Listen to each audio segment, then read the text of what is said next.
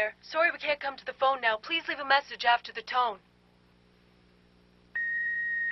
Hello. I believed I've reached Miss Amara Tano's house. I'll leave you a message, all right. Eugeo speaking. Are you surprised? Now that I've found out your phone number, it'll be dead easy to find out where you live. Then you'll get another surprise. I found out who the holder of the Pure Heart Crystal is, and I'll finally get my hands on it. Victory now belongs to us! Moon Podcast Escalation!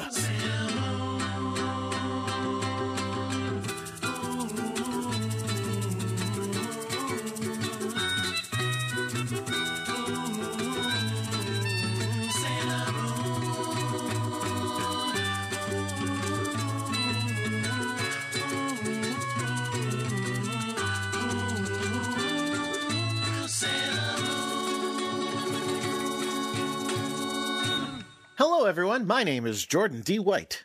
My name is Chris Sims, and this is Sailor Business. It's the podcast where we sit down with a friend each and every week to watch an episode of the classic 1992 Sailor Moon anime and talk about just why it is that we love it so much. And I hope everybody's ready to just have a real good time. I hope everybody's just ready to have a fun, just really fun time with like these fun, wacky villains and these cool new heroes we've got as we watch episode 110 of Sailor Moon S, The Death of Uranus and Neptune, the Talisman Appears. There's a lot of fun in this episode, and especially with wacky villains. Is there? Yeah, oh yeah. Is there, though? I can't wait to talk about it. Okay, because, look, I'll be honest with you. It has been a couple of days since I watched this one, and all I remember is, like, slow-motion murder. Let's bring in our guest. All right, so to help us talk about this week's episode, we actually have someone that we are going to have a good time with, and that is our good friend, Cassidy Stone. Welcome back to the show, Cassidy. How are you? Oh, hey, guys. It is great to be back here again. Yay. Now, Cassidy, normally when we ask this, it's kind of a joke because it's only been about 5 minutes since our last recording, but it's actually been a couple days.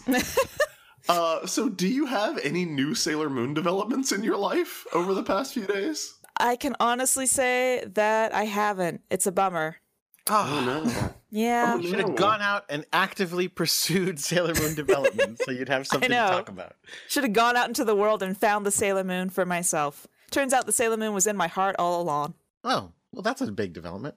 Yeah. Now, Cassidy, one of the things that we didn't really talk about too much is that you are an artist. Yeah, I do that. Yeah, we talked about you coloring the Sailor Moon manga pages, but we didn't really talk about how you are yourself an artist.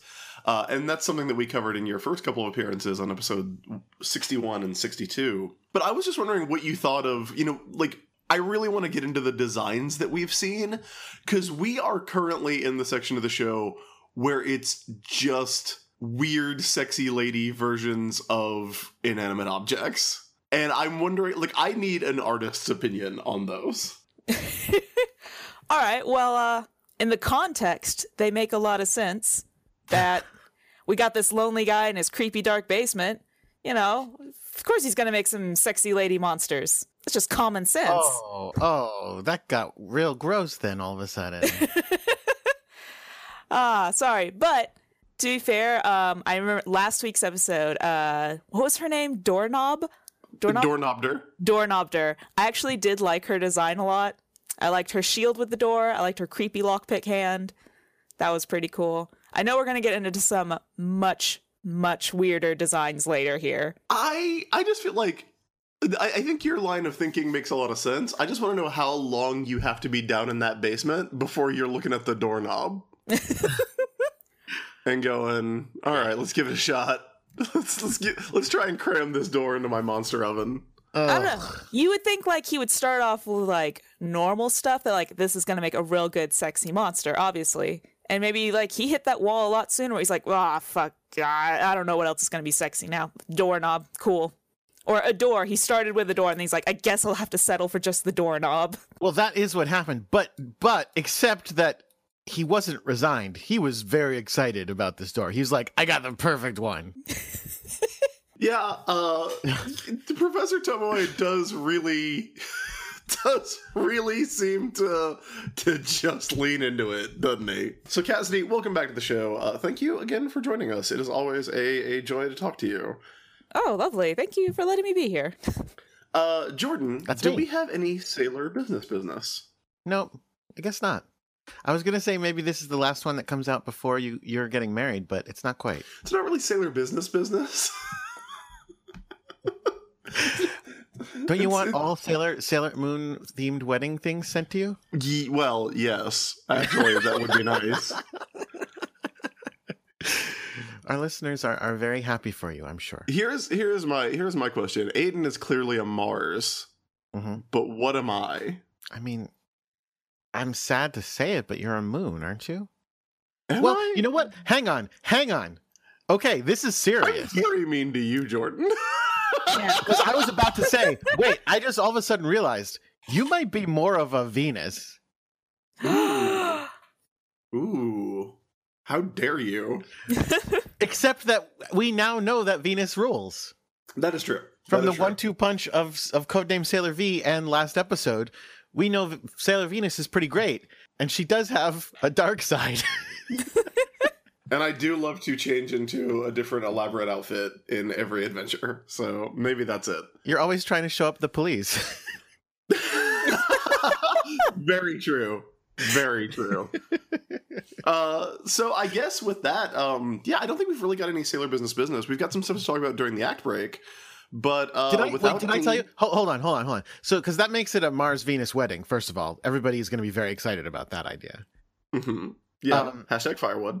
Did I ever tell you Hashtag burning about... love if you want to be more charitable. Yes. I think I've told you this before, but if I have, I'm sorry, and you get to hear it again. Did I ever tell you about us trying to put Serena and Darian on top of our wedding cake? No, you didn't. What? So we have little, the little chibi figurines of Sailor Moon, and we have for ages. And so we said we wanted to put, actually it was the princess and the Endymion figure on top of our wedding cake. And Devin's mother was like, absolutely not. Aw. You cannot do that. And we were like, well, we'll just sneak it on then. And she went, then I will make the cake for your wedding a thing that you cannot put stuff on top of. She absolutely forbid it and would not let us do it. We were slightly sad about it. Well, it ain't her wedding, bro. I know. That's like Well- that's a thing that Aiden and I have like learned while we've been gearing up for our wedding is that like, I mean, we're like, you'll find out. We were talking about it a little bit before we started recording. Like, our wedding is just like, it's exactly what we want to do. But we look at all the websites and everything, and it's just like horror stories about like people's parents. It's like, your wedding. You got married 30 years ago. Well, like I said, the joke is on her because now her grandchild's name comes from one of those characters she forbid to put on them. I bet she wishes she would have let the cake slide if those are the two options. No, she doesn't know anything about who Darian is, so she's not judging. Oh boy. Oh boy. I absolutely never plan on getting married because the idea of someone living in my house is horrible to me. But a Sailor Moon wedding, oh, that'd be delightful, man. Mm-hmm. I was wearing a top hat. Oh, nice. Well, you know what you can do, Cassidy, is you can just have like a Sailor Moon party with like someone you like, and then you get all the benefits of the Sailor Moon themed wedding, but you don't have to like live with anyone after. Yeah. I mean, I've discussed this before. Like, I'm into the idea of having a party and celebrating me, obviously, but as long as I don't have to go home with anybody afterwards. Are there any Sailor Moon characters who would share that opinion? Who are like, no, forget it. Like, that's not for me. I don't think there are there? Well, I mean, like I feel like Rey would be the closest to just having a party to celebrate herself. Yeah, she is my least favorite, but I'm thinking of like especially manga Rey, who is just like, no time for this. Yeah, from everything we know about her from the manga is that's the case. In the anime, obviously they give her Chad, and depending who you ask, Venus as well. Well, that's not just in the anime That's in the manga either. too. Yes, There's you're right. there's a lot There's a lot of hand holding in the manga. And also in the anime, of course, Darien. Oh yeah, that's right. No.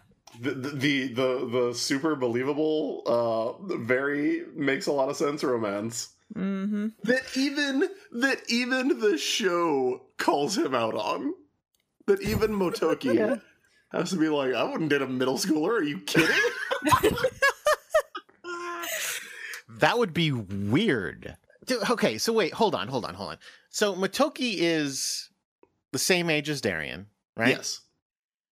And before you get to your jokes, that's probably a high school level, or no? Is he definitely in college?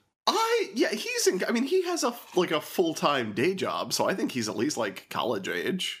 Yeah, Yeah. he's probably a college freshman. Oh, Yeah, I mean, like, unless he's taking like night classes, like he runs the game center yeah, pretty much by himself, right? Like we never see anyone else working there. Yeah.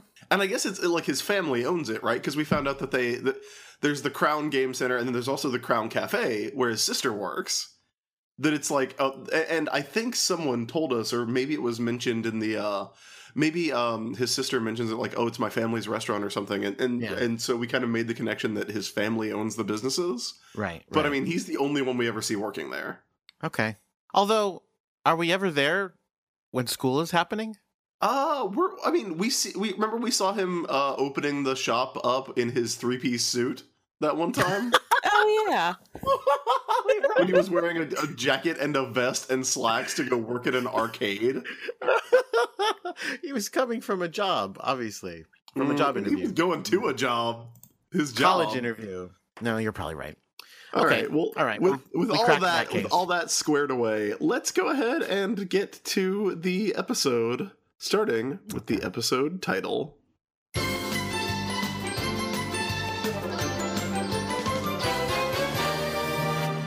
As I mentioned before, we are going to be watching episode 110 of Sailor Moon S, The Death of Uranus and Neptune, The Talisman Appears. This is available on Hulu, but as of right now, the S DVDs only go up to 108. So this episode and last week's, we are back on Hulu for now. I think they'll be, if everything holds up with the schedule they've been keeping, those are going to be out soon. And also, I believe the Sailor Moon R movie, by the time you are hearing this, is probably out. I don't have my copy yet, but it's on the way from Viz. And you should get that. And if you haven't listened to our episode on the Sailor Moon R movie, go listen to it. That thing is rad as hell. Yeah, I want to get it. But yes, The Death of Uranus and Neptune, The Talisman Appears. Jordan, did our friends at Cloverway think that was an okay title, or did they want to go in and give it their own? No, yeah, they typically don't go with the super spoiler titles.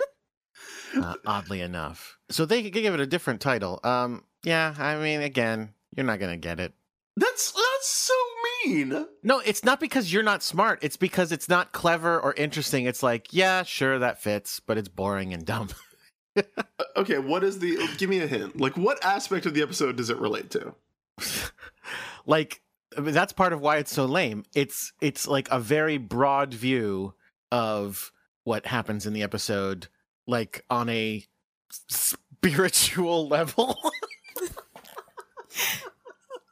Okay, now I'm even more confused than I was before.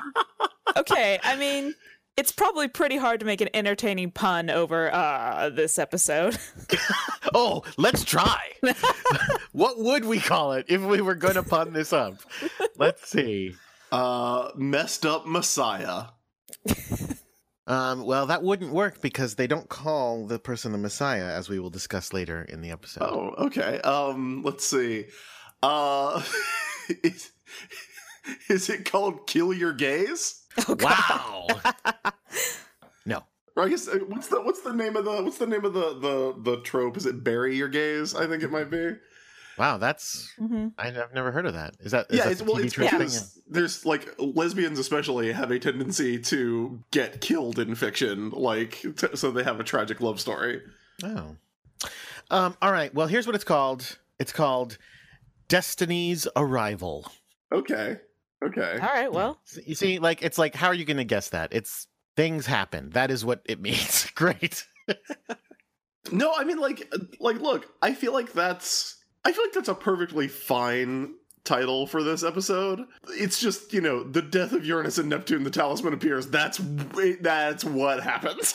They should have called it Talismania. That would have been more fitting for their usual. I would have respected that. Before we get to like what happens in the episode itself, I love episodes like this that are like super fucking dramatic. And so like the teaser at the start of the episode is, full of these dramatic moments, like Haruka shoving Usagi down and like Yudial like on top of Haruka with the giant gun, but they're still doing the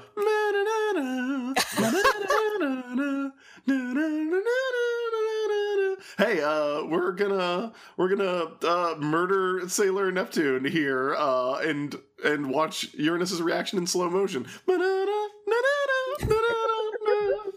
Like it is a thing I genuinely love about this weird ass television show. Wasn't there like one time where they didn't do it, where they used like a dramatic song? Yeah, they used one time. They used the what was it? The Dark Kingdom music once. And I think it was for the second part of the season finale of season 1. Okay, so obviously you need several Sailor Scouts to die to warrant serious music. Yeah. More than 2. Yeah. 2 is not enough. Literally everyone to die. Like it's got to be at least 3, probably 4. Yep. It's more than 2, and when you hit 4, you get it. But for right now, nobody's dying. For right now, Sailor Neptune, aka Michiru Kaio, is laying on her poolside, comfy lounging chair, just like listening to a seashell, a giant conch shell. So 2 things about that shot. First of all, it's another. This is at least the second or third, possibly more, time that we have done a slow pan up her body in a bathing suit. They really love doing that for her. Second of all, I actually started the episode going, wait, who's that? And Devin was like, that's Michiru. What are you talking about? And I'm like, well, she has purple hair. Like, the one thing that makes me know it's her is her green hair. And she does not have it in this shot. Yeah, the lighting is like really weird. Mm-hmm. No, Cassidy, you have purple hair. Yes. Oh. When you saw this, were you like, is that me? Yeah, I got real confused for a minute because I thought I would have remembered this from the 90s, when I was like 4. But no, of course not. Yeah, she's listening to, because, again, isn't that the tides of Neptune will always sound when there's justice unserved. I don't know. I'm making that up. Oh, Yeah, I think justice unserved is a little too far even for this show's curious use of language, Jordan. But yeah, she's just listening to the That's from when Michiru was Scourge in Marvel Comics. They practically are, right? I mean, this is like a introduction of Punisher in a Spider-Man comic. Like, basically, they're the Punisher to Sailor Moon Spider-Man. Yeah, sure. So yeah, she's just dreaming of beachy things, seagulls and water and like the fucking Joy Division album cover. And then eventually, like, Haruka shows up. And Haruka is also weirdly lit by whatever stylistic choice this is. So Haruka looks also like she has purple hair. And they are having a conversation because Michiru has had one of her prophetic dreams that shit is about to get real. Okay, I do want to point out something Haruka says when Michiru's daydreaming, because it's going to come up again later, and it broke my heart. Because Haruka tells Michiru, you can't go into your own world like that where I can't follow. And that's going to come back later, and it's going to really hurt. Yeah. Nicely That's done. good stuff, though. That's really good stuff. This episode is a weird, dark shift, but it's good. It's also very, very well done, but it does not line up with the feeling that we have been having for the past few episodes. Uranus is basically like, yeah, I feel it too. There's definitely going to be a talisman today. today is Talisman Day for sure, which is how the episode kicks off. I don't know exactly what a day where you discover a talisman feels like, but they definitely do. They can feel it coming in the air tonight. So from there, we cut to Professor Tomoe's underground laboratory, specifically the office of the Witches Five. And this should be nice, right? Because they're always having fun. Like, Tomoe's always, okay, wait. calling somebody up with his, calling somebody up and getting the wrong number, or he'll be working out and talking about how he does rhythmic gymnastics, and it's all just really, it's all just good, fun, like, goofy times down here in the basement with Tomoe and the Witches Five, right? Yes, it is. Well, first of all, yes, it is. And second of all, yes, it is. It kicks open with some amazing 90s hacking. Yeah, what is happening here? Because here's what's happening. UDL has a tin can of it's got to be like pork and beans or something. I don't know what it says, because the only thing we can see is tokus, which, like, is it a can of tokusatsu? But it's got like sausages on it, and she's putting like a pack of AA batteries in there, and there's wires coming out of it that are connected to a 5-inch floppy disk. Yes, it's amazing, because when this happened, I was like, what kind of crazy hacking is this? This is how you do real science. And there's a switch on the can of stuff. Sure there is. Yes. I do not know what is happening here. Okay, I'm not a hacker. I'm not going to question her methods. So I mean, she that's gets true. results. Like, that could literally be what hacking is, and I would not know. You don't hook enough cans of food up to your computer. That's why you never got the skills. Yeah. Yeah. Hackers, write in. Let us know. What's your preferred meat for hacking? So she's like, this is going to definitely reveal who's got a talisman. But now I'm going to go chill out in the locker room. So she goes to the locker room, tries to slip her foot into her slipper, and somebody who's... First of all, the locker room, the lockers, and the slippers are all decorated with just a single black star. Of course. Like the monsters have, because they are tight on the branding. Yes. Yeah. I love that. But yes, she's got a pair of orange slippers with a black star on them. She goes to put her foot in it, and she steps on a giant thumbtack. I mean, regular size, but yeah, sure. I mean, it's big. It's regular size, but it is a thumbtack that looks pretty serious. Oh, it looks painful. She says it hurt a lot. And somebody put it in there. This was no accident. Yeah. So she's like, what the fuck? And then she looks inside of her locker, and she discovers someone has released a jar of snails in her locker. And snails, see, it's crazy hijinks, Chris. Snails have walked all over all of her things. I would not say crazy hijinks. I would say, like, someone's being, like, super cruel. Because then the door opens. Snails. Don't. They're cute. Then the door swings open, and there is a note written there in impeccable handwriting with some, and it's on Witches 5 stationery too, which I think is hilarious. Yep. And the note says, "Die, you station wagon snail woman." And at this point, I'm like, okay, I know that UDL has been trying to tear people's hearts out and also murder the Sailor Scouts for about 10 episodes now. But this seems like really mean. Like, we were watching this, and Aiden was like, wow, UDL is facing a very hostile workplace. Yeah, it's very cutthroat. I mean, there's 5 witches, and they're all jockeying for the same position. Come on. Yeah, because as we find out, as UDL is reacting to all this, on the other side of a row of lockers, we see the other 4 of the Witches 5. We can't see 3 of them. No, not yet. They are in shadow, so all we see is like lab coats and hairstyles. But we do see, what is her name? Mimete? Mimette? Yeah, Mimette. We see Mimette, and they're having this conversation like, Wait, you know what? That's funny. I never thought that maybe it would be Mimete because it's Japanese. I just immediately went completely French on it and called her Mimette. They do pronounce it Mimette in the show. I just could not remember first. Okay. So we see Mimette, and she's like, is UDL failing again? Is she wasting another diamond? Yeah, she sucks and is terrible, and I hate her. Yeah, basically, She calls her an old lady. She calls her what? I guess it's the other witches who call her an old lady, and Mehmet like is acting like she's defending her because Mehmet's the only one who knows that Udial's there. Well, yeah, and in a moment, yeah, but no, she's not defending her. She's being cold-hearted, and I mean, she literally says, "Oh yeah," and they're all like, "We all really want to be in charge," and Mehmet's like, "Well, that's nice for you, but Professor Tomoe called me earlier and said I'm next on dock, just so you know." You're right. She knows that Udil is there, but she's doing this to be a dick. Like she's not. Yeah, being I mean, she nice. clearly is, but she does say like, "Don't talk about her like that, guys. She's gonna fail anyway." Like, you know, blah blah blah. Yeah, that poor innocent girl. So because Udil does say like something about like she's the one who taught them all how to do the job.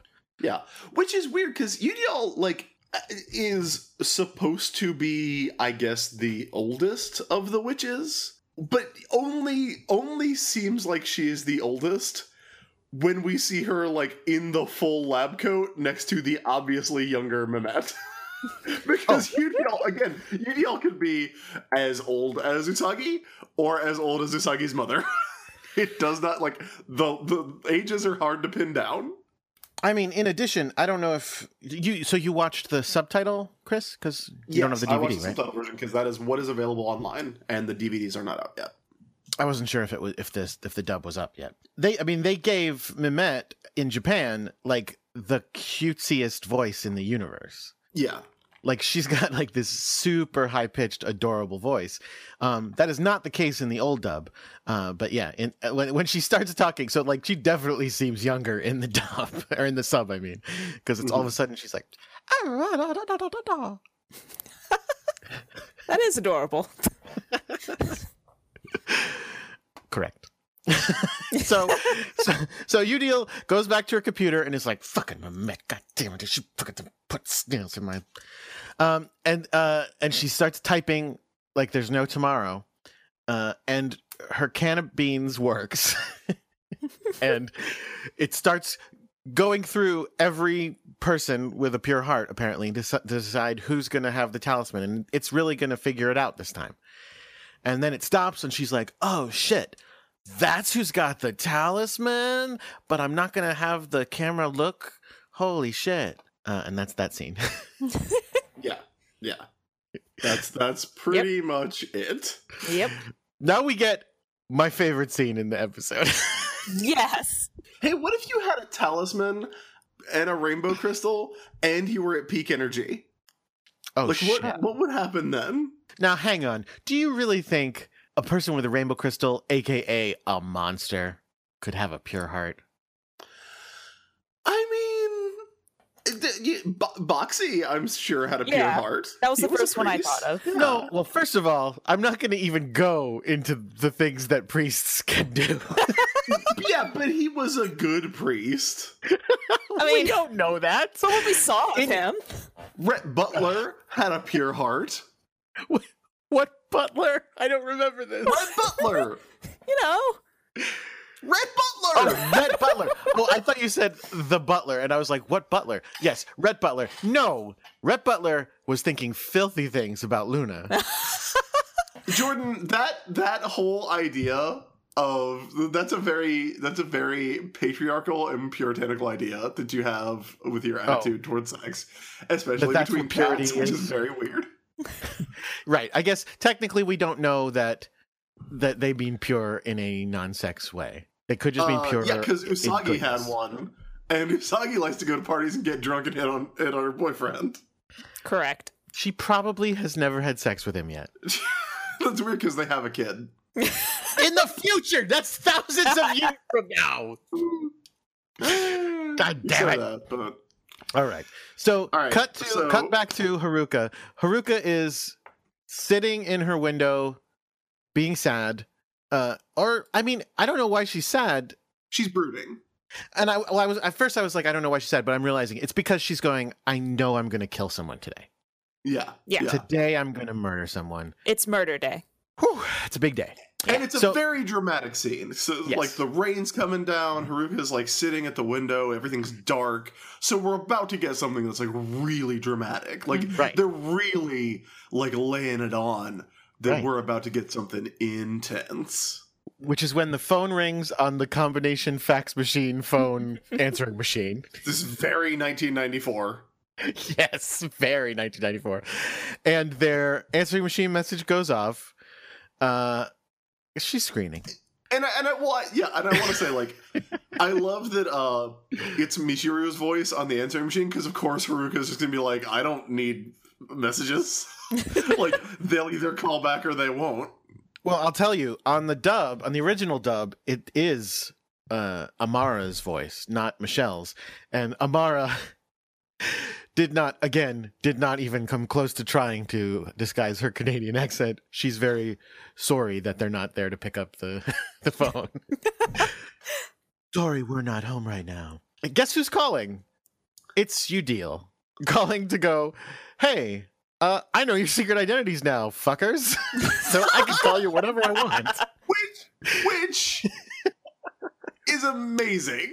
Because nobody ever does that. Like, also, the show was obviously like, okay, well, she found out who everyone was, so now all the Witches 5 know? And somebody had to be like, no, because she doesn't tell them, because they all hate each other. So that's clearly why we had to see the workplace environment being so hostile.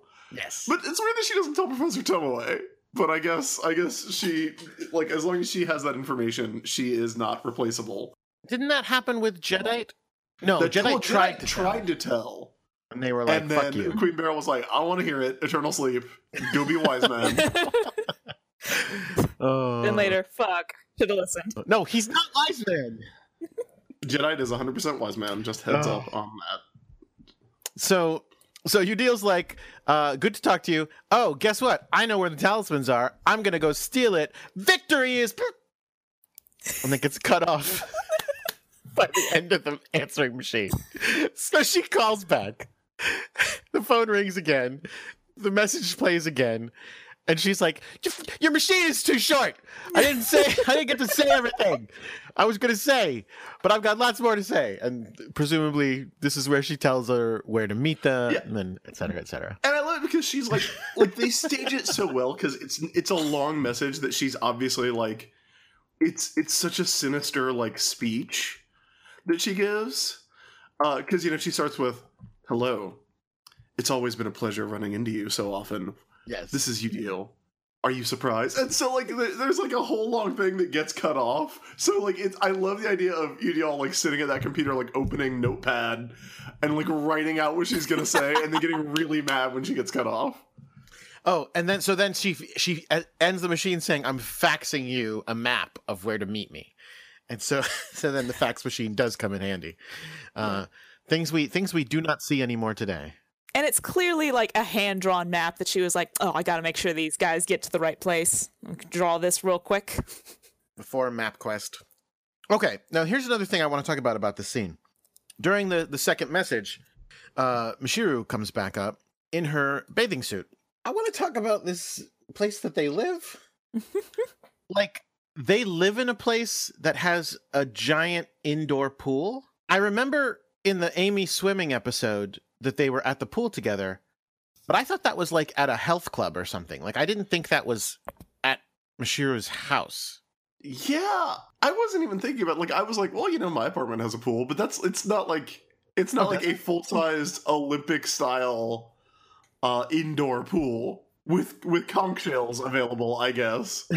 They could be in a giant, like, condo high-rise kind of deal.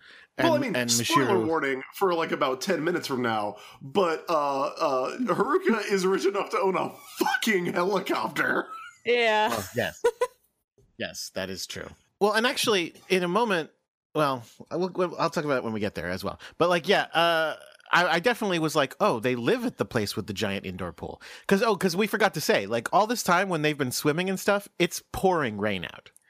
It's a gray day where it's pouring rain, and Michiru was just doing the equivalent of sunbathing, except there was no sun. She was lying by the pool in the gloomy rain weather, but she's inside. Yeah, she was just taking a nap. Yeah. Sure. So they have a little talk going, yeah, she said she's got talismans ready. Or she knows who got the talismans, just like we thought we have. So we know what the deal is, so today's the day. We're going to murder. She starts looking at her hands and going, I've dirtied my hands enough, but no matter what, I got to do this. I got to see this through. And then we get this scene of hand sex. Yes, that's exactly what's happening. which is not the way that you might imagine hand sex means. I mean, a scene in which two hands have sex with one another. Michiru comes over and just takes Haruka's hand, and their hands just like dance and writhe on each other and have sex. It's totally weird. It's very awkward to watch. Chris, was that your assessment as well? Yeah, it is the cousinsest thing.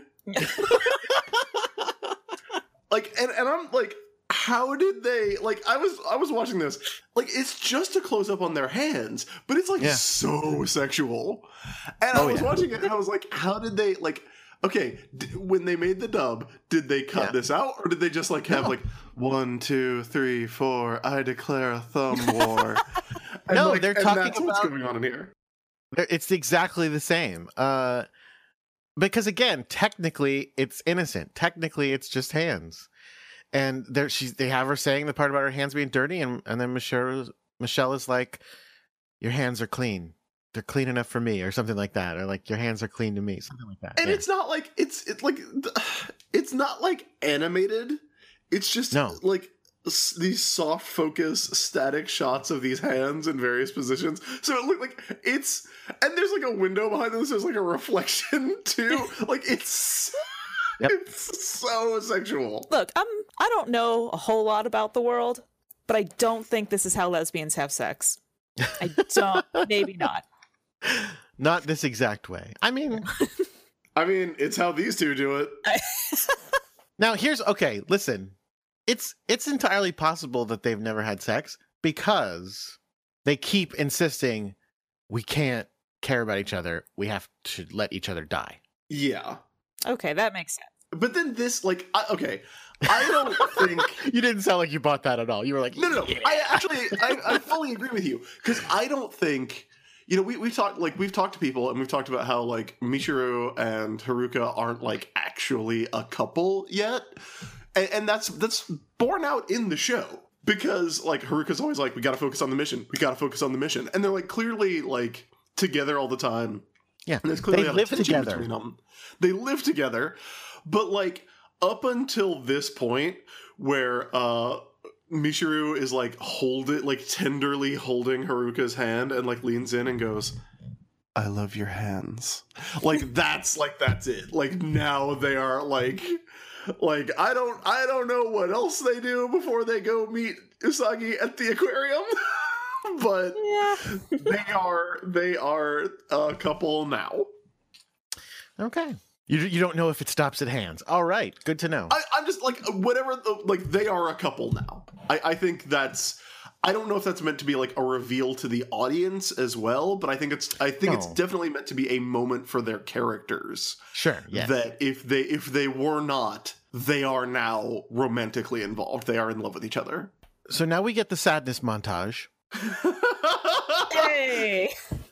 Where we cut to Amy sadly studying. All the scouts are thinking about conversations with Amara and Michelle, with Haruka and Michiru, going like, "But couldn't we be friends?" And they're like, "No." "But couldn't we try?" "No." They're actually thinking, not to get hung up on technicalities, Jordan, but they're actually thinking about conversations between with Sailor Neptune and Sailor Uranus. Because this is them dealing with the idea that they just found out their secret identities. Yes. But like I said, they're all focused on, but like, we all kind of want the same thing. Like, isn't there a way? And they're like, fuck you, no. So Amy is sadly studying. Makoto is sadly standing in the rain, walking down the street. Rei is at the temple, doing temple things, presumably standing, looking out at the rain. And then my favorite part of the whole montage, Mina is sadly gaming at the game center. She is playing God Driving like viciously. She's like, but you could tell she's sad about it. Yeah, well, like sad angry. It's great.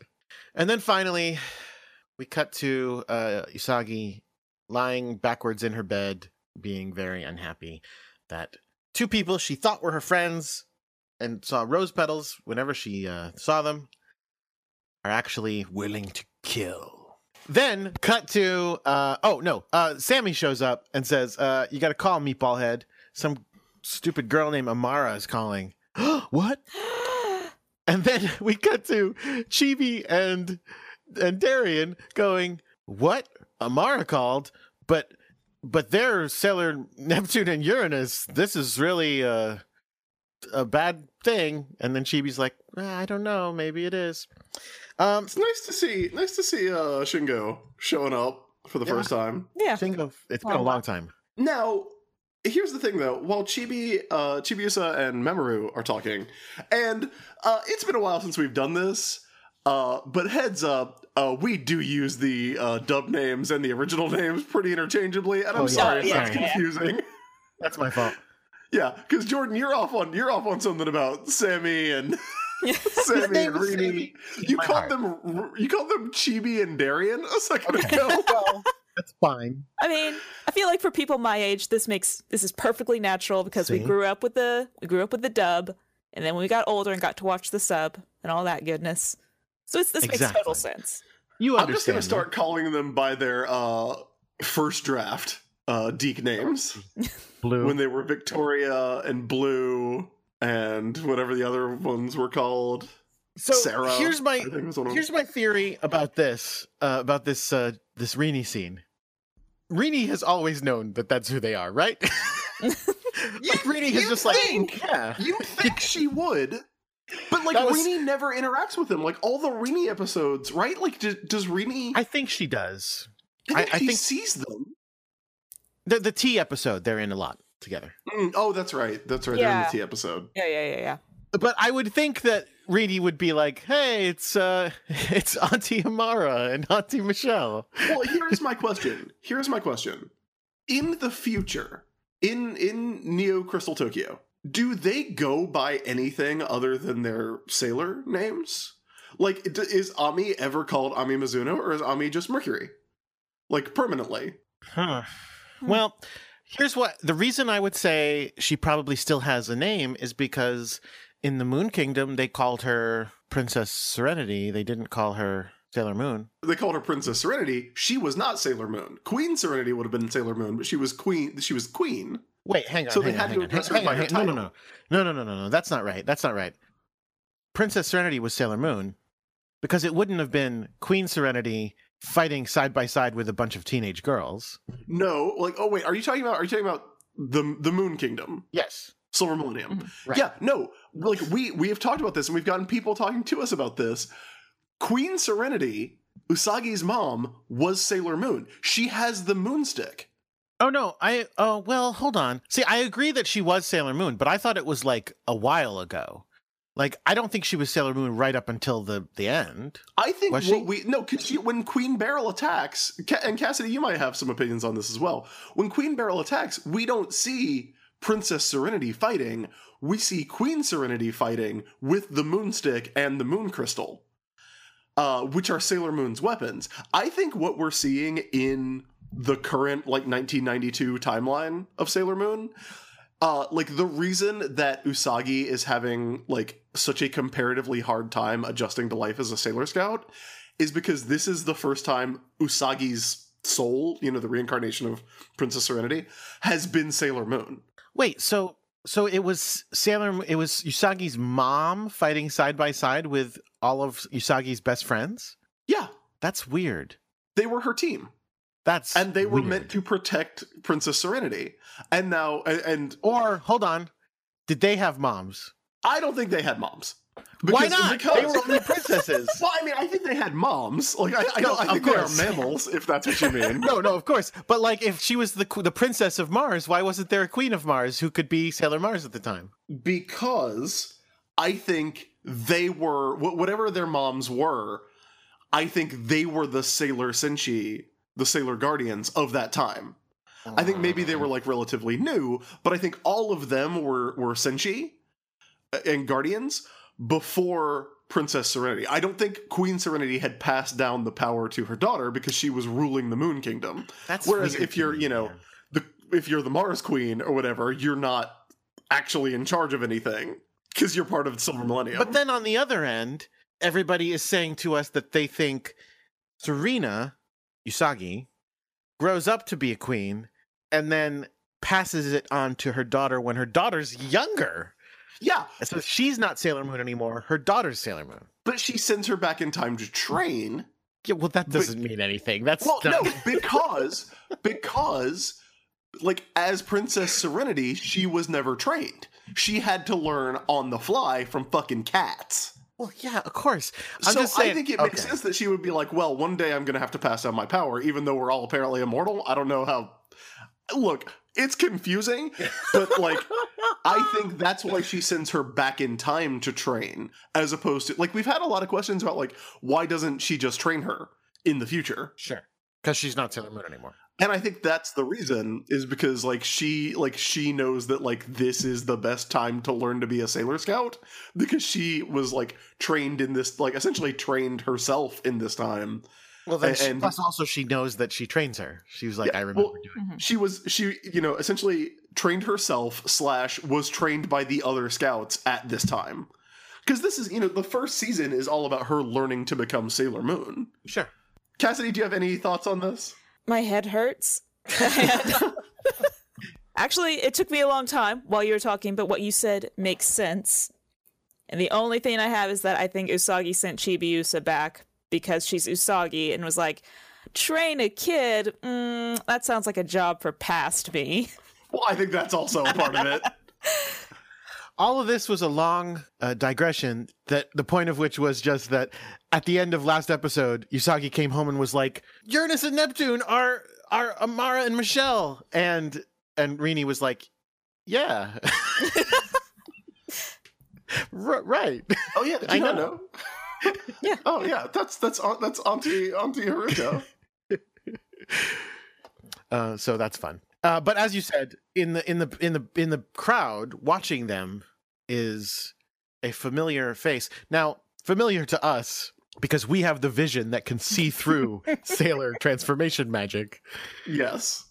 We can recognize that that's, guys, spoilers, that's Sailor Pluto, who we've met before.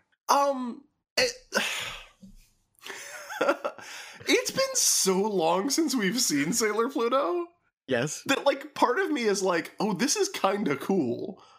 Cause it like we only saw Sailor Pluto in what, 2 episodes in R? When we found out that she was the worst at her job of all time. Yeah, yes. terrible. Just Yeah. absolutely garbage at her job. No good. And this is Setsuna, right? hmm Mhm. Yeah.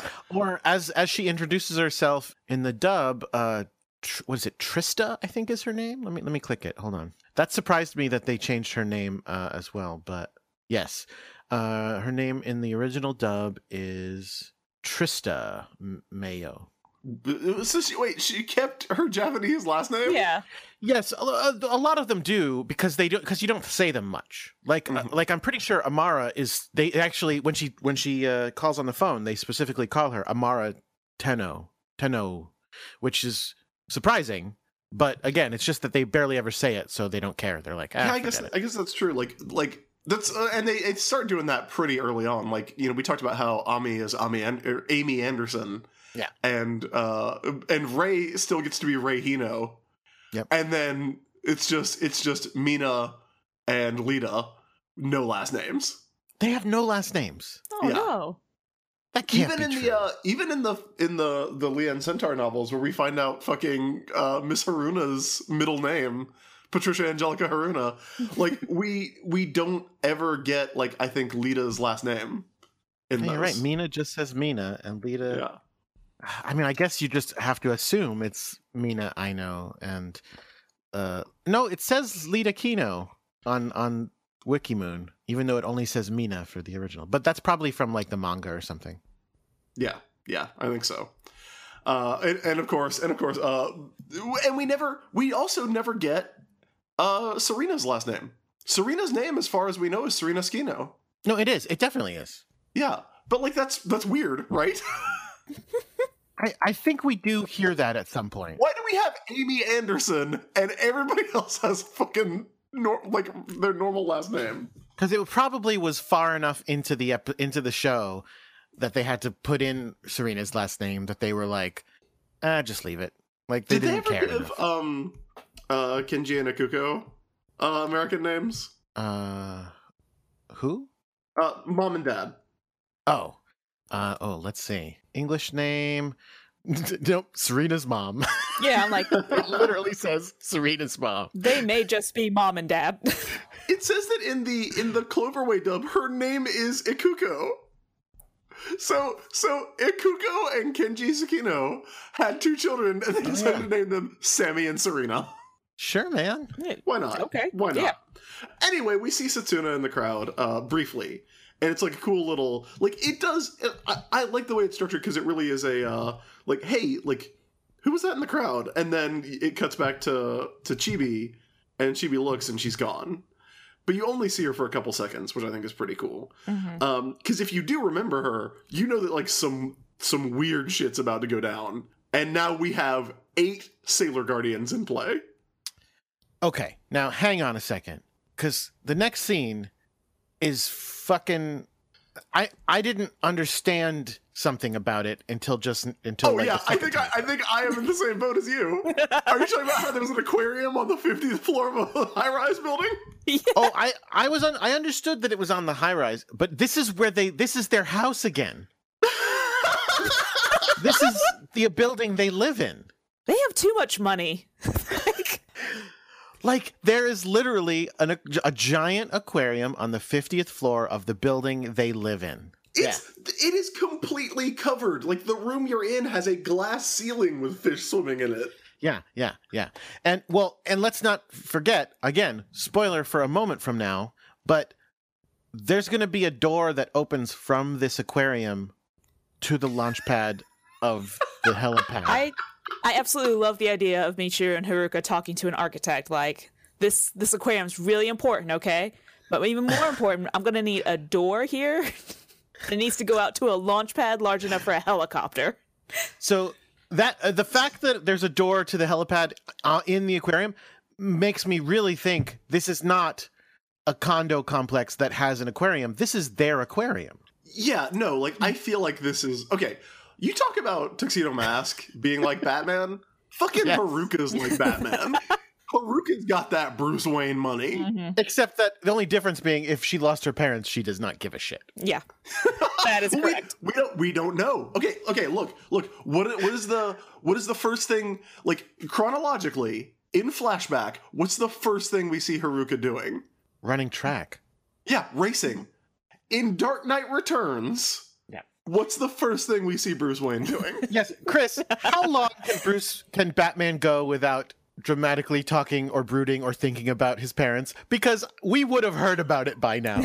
We've seen her brooding twice in this episode already. Yes, but not Yeah. about that. She's Whereas not- Darian does think about his dead parents. Yeah, plenty. once every 30 episodes. Who gives a shit about Darian's That's parents? more than she does. I mean, that's true. Darian gave up the search for his memories of his parents pretty early. All right, we're gonna. I want you to go to at Sailor Business right now, Jordan. Okay, I'm going. I want you to put up a poll on Twitter. Who is more like Batman? Memoru Chiba, aka Darian Shields, or Haruka Tenno? Okay. And we will see what the results are. Okay, I'm gonna get my phone out so I can vote immediately. Yeah, same. And keep in mind, one of them owns multiple cars, multiple motorcycles, and a helicopter. I'm thinking about. I'm going over the psychology of this in my head, over what people are going to say and do. Because on the one hand, I think the instinct that people will have to spite you will be strong, and on the other, Yeah, generally speaking, that is the case. and on the other hand, though, I do think people will like the idea of. I mean, because Haruka's pretty badass, so I do think they will like the idea of going like, "Fuck you! This woman is a badass Batman." 3 votes. Yep. 100% for Haruka Tenno so far. That's nothing. Relax. There's plenty of time. Well, first of all, I haven't voted yet, so let me. Oh, You can't vote. It's your poll. Well, first of all, it's not. It's your poll. You literally told me to do it. Second of all, I'm voting as me, Crackshot, and I'm retweeting it.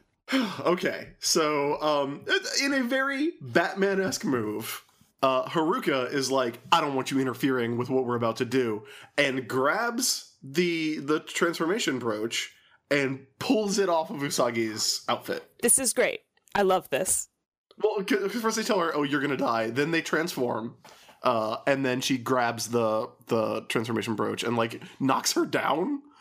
Yeah. And is like, if you come to this, you will die. So I am taking away your ability to turn into Sailor Moon. Yeah, it was that easy to get the silver crystal from Usagi. No one's tried this in like however many seasons we've had of villains. Just walk up to this kid, take her brooch, and push her over. You're done.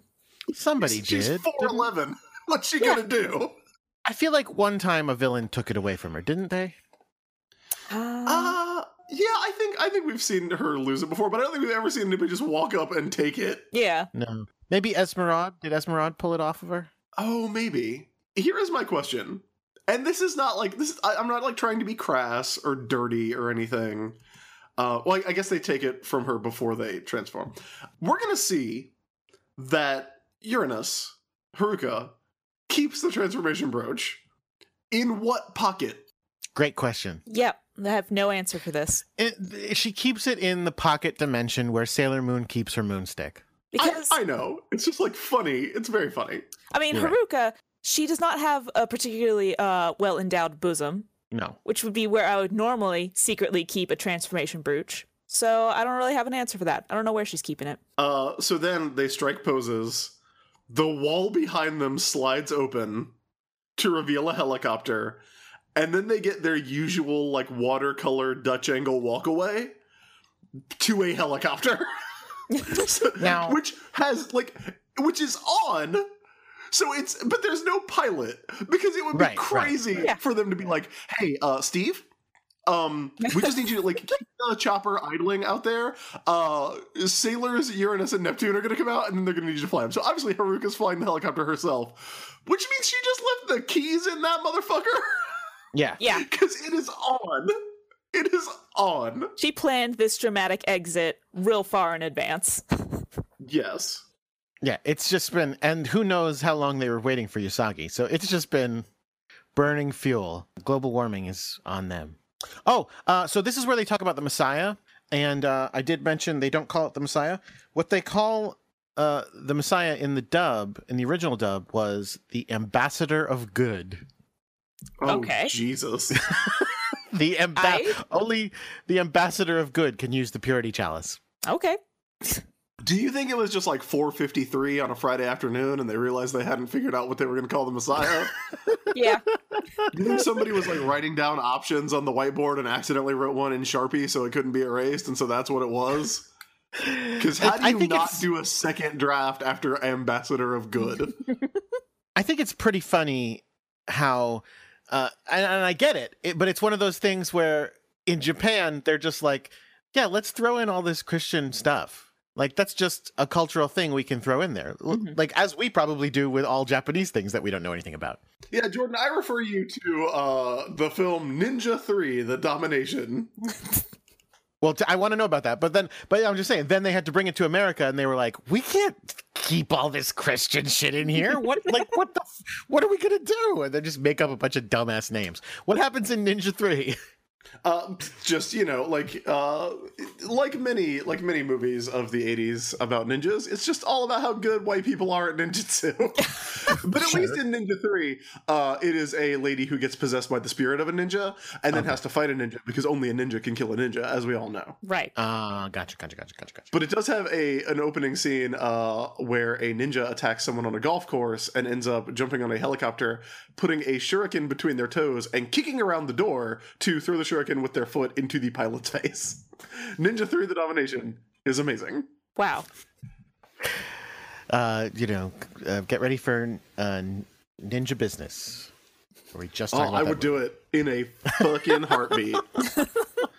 So So this is where Setsuna shows up and says, "What's up? I'm Setsuna Mayo. I know those two." And I am really like, again, I am the one of the two of us, you and I, Jordan. Cassidy, I don't know about you, but I'm assuming you're more familiar with this era of Sailor Moon than I am. Is this Setsuna from the future, or is this Setsuna in the present? I don't know the difference because, again, I've never finished the manga. So everything I know about Pluto comes from either A, the anime that we're watching right now, or B, our listeners telling me more information. I feel like in the show, we don't really get a lot of good info on that. What is the difference between Pluto from the present and Pluto from the future? When is she from originally? How does she become a Sailor Scout? We don't get any of that information in here. I guess it's her in the present because she has a secret identity and can go home at the end of the day, presumably. Yeah, because the Pluto that we've met at the Door of Time is from the future. Is she? Yeah, because she got assigned that duty by Neo Queen Serenity. Okay, so if that's true, then that means this Pluto has never met the Sailor Scouts before. Yeah, so what my question is this that Pluto, or is this a new, this is not the first time Usagi has met Setsuna. Is it the first time Setsuna has met Usagi, is my question. Okay. And I have a lot of questions about, like, when she's like, yeah, I know I am an old acquaintance of those two. Like, does that mean she's from the future and she knows them as future Sailor Guardians? Or does that mean that that Setsuna knows them in the present as Haruka and Michiru? Okay, so Sailor Pluto dies last arc. Yeah, start with that. We'll start with her death. She died that one time. Okay. Wait, what time? When? Are we supposed to know this? Yeah, like back in during the whole Dark Kingdom arc. No, she didn't. What? Did that not happen in the anime? No, Pluto's not in the Dark Kingdom arc. Sorry, not Dark Kingdom. But even the Black sisters. Moon. No, Black she Moon didn't Clan. die. She doesn't die in the anime? No. Oh, she's super dead in the Sailor manga. Pluto dies in the Black Moon Clan arc? Yeah, in the manga, she's super dead. What? Well, great. Now my whole theory fell apart for the anime. No, I mean, right? look, that makes a lot more sense that those motherfuckers were able to, like, travel back and forth through time unimpeded. No, it's like, okay, manga update. Dark Lady, she has her silver crystal. She manages to take Sailor Moon silver crystal. She's going to put them together, and that's going to cause some kind of fucky time thing that's going to destroy the whole world.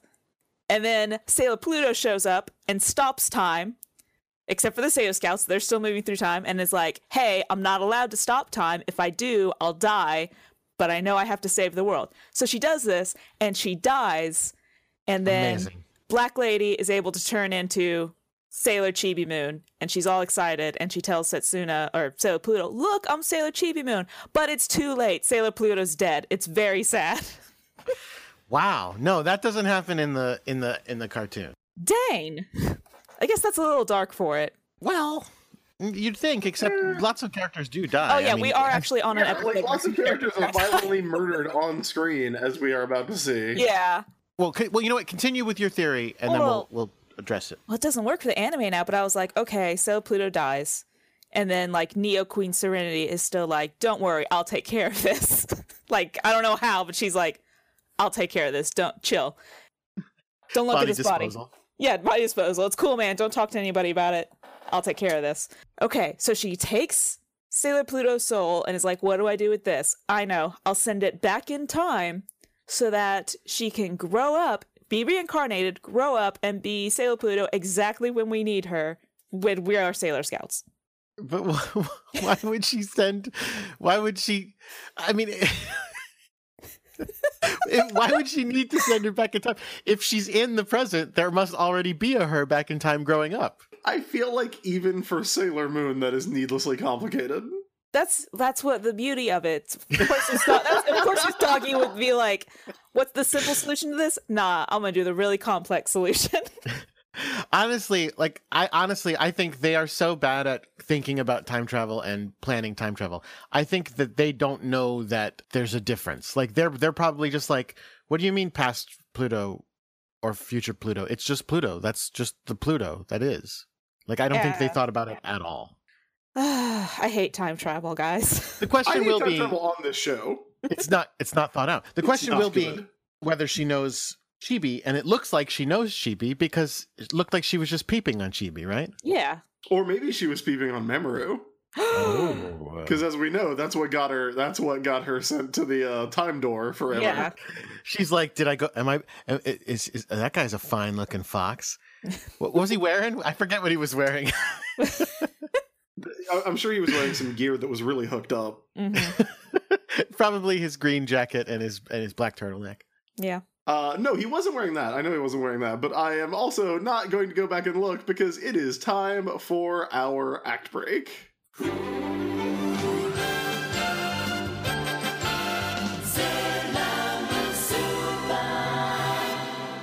Sailor Business is supported on Patreon by our listeners. If you would like to become a supporter of Sailor Business, you can head over to patreon.com/sailorbusiness and kick in as little as $1 a month to help us keep the show going and to help us do more of the show. Your Patreon dollars support the mini episodes that we have done for Sailor Business and that we're going to be doing for Xena Business. And I gotta say, mini episodes is really stretching it at this point. We went for a solid fucking 90 minutes talking about the Sailor V manga with Cat Cool last time we did one of those. But it was a really fun time, and I'm glad we got to do it. And I'm glad we're getting to do stuff that adds additional context to Sailor Moon. I mean, that one in particular, I honestly believe that doing that review episode has shaped our view of Venus. Well, I think we also got a really good Venus episode right after. Right. So Right. But the two of them combined, I mean, again, she doesn't do a lot in this episode, but the one thing she does is very unhappily play video games, and it feels richer than it would have otherwise. Yes, I think that is correct. So if you want to go there and back us, you can also get some exclusive backer content. Right now, we have just the blooper reels and some show notes up there for people at the $5 level.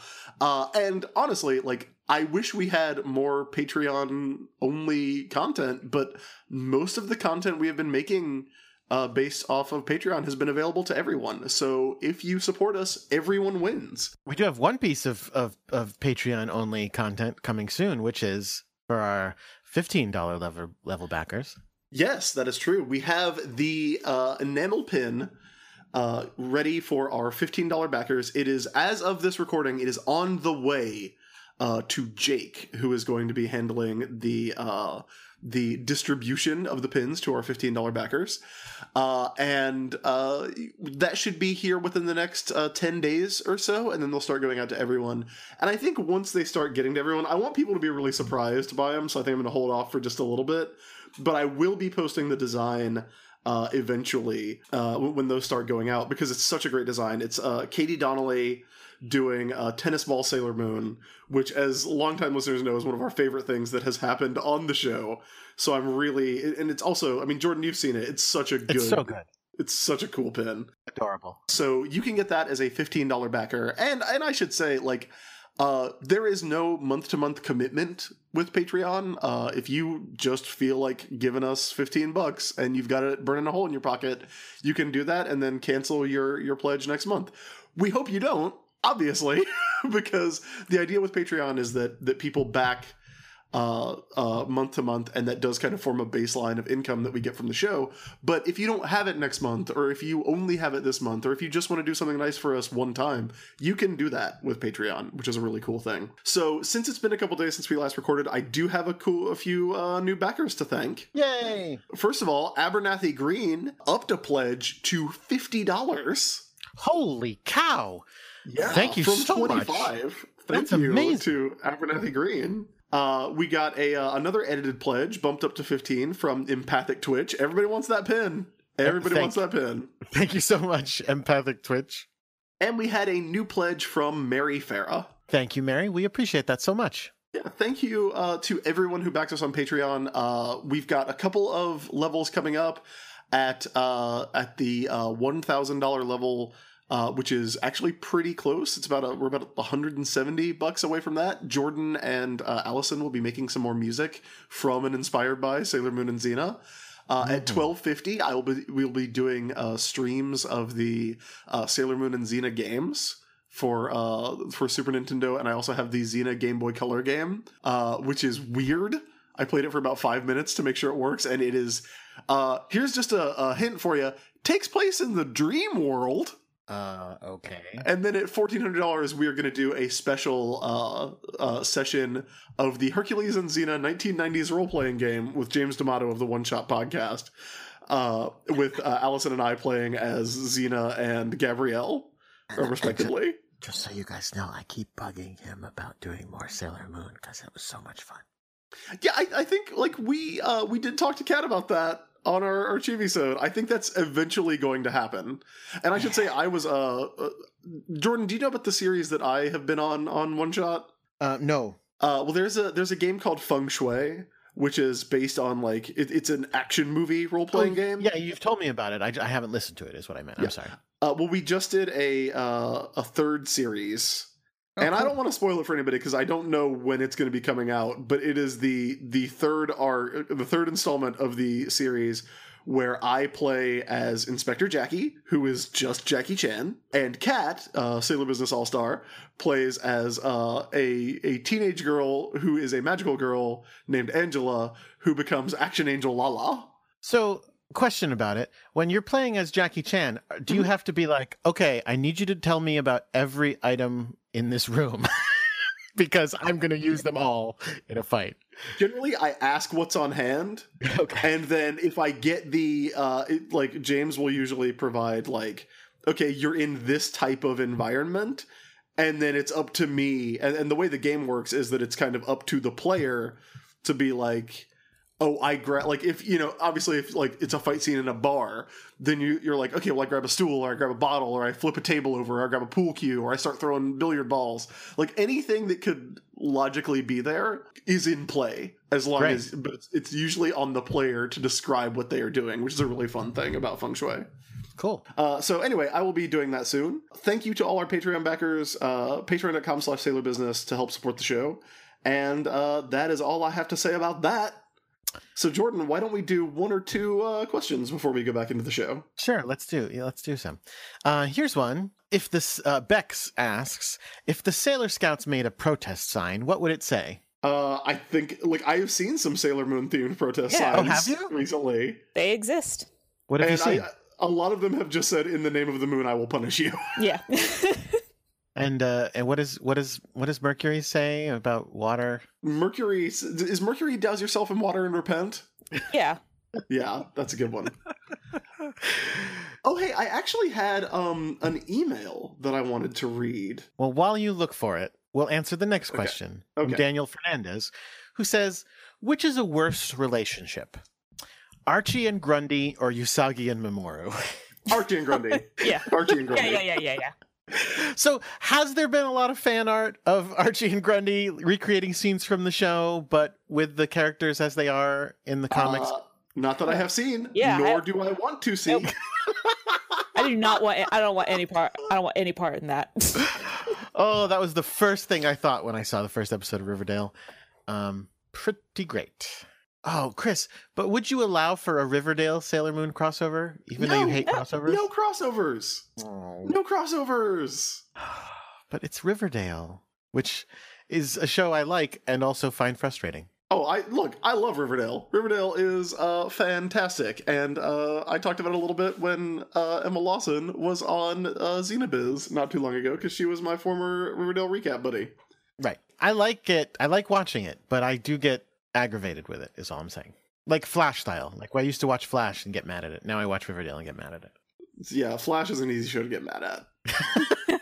See, at least no one in the show Riverdale claims that every character is a genius.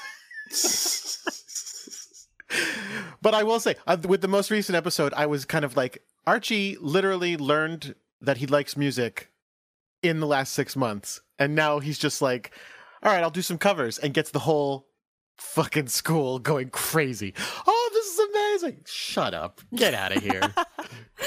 Okay, so we got a question from Greg Musselman over Patreon, and I think this is one that we have we actually talked about a little bit, and we could probably do a whole Chibi episode on this topic. So maybe we should. Is it all about Greg's?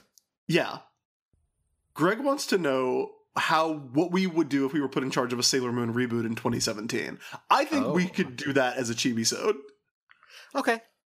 So I think that's what we should do for our next for our May Chibi-sode. We will be talking about what we would want from a Sailor Moon 2017 reboot. And Greg has asked questions like, do you update it to the present with smartphones, Uber, contemporary politics and trends? Do you redesign the characters to add some diversity of race and body type? Improve Mamoru? Do you define the Scout's powers?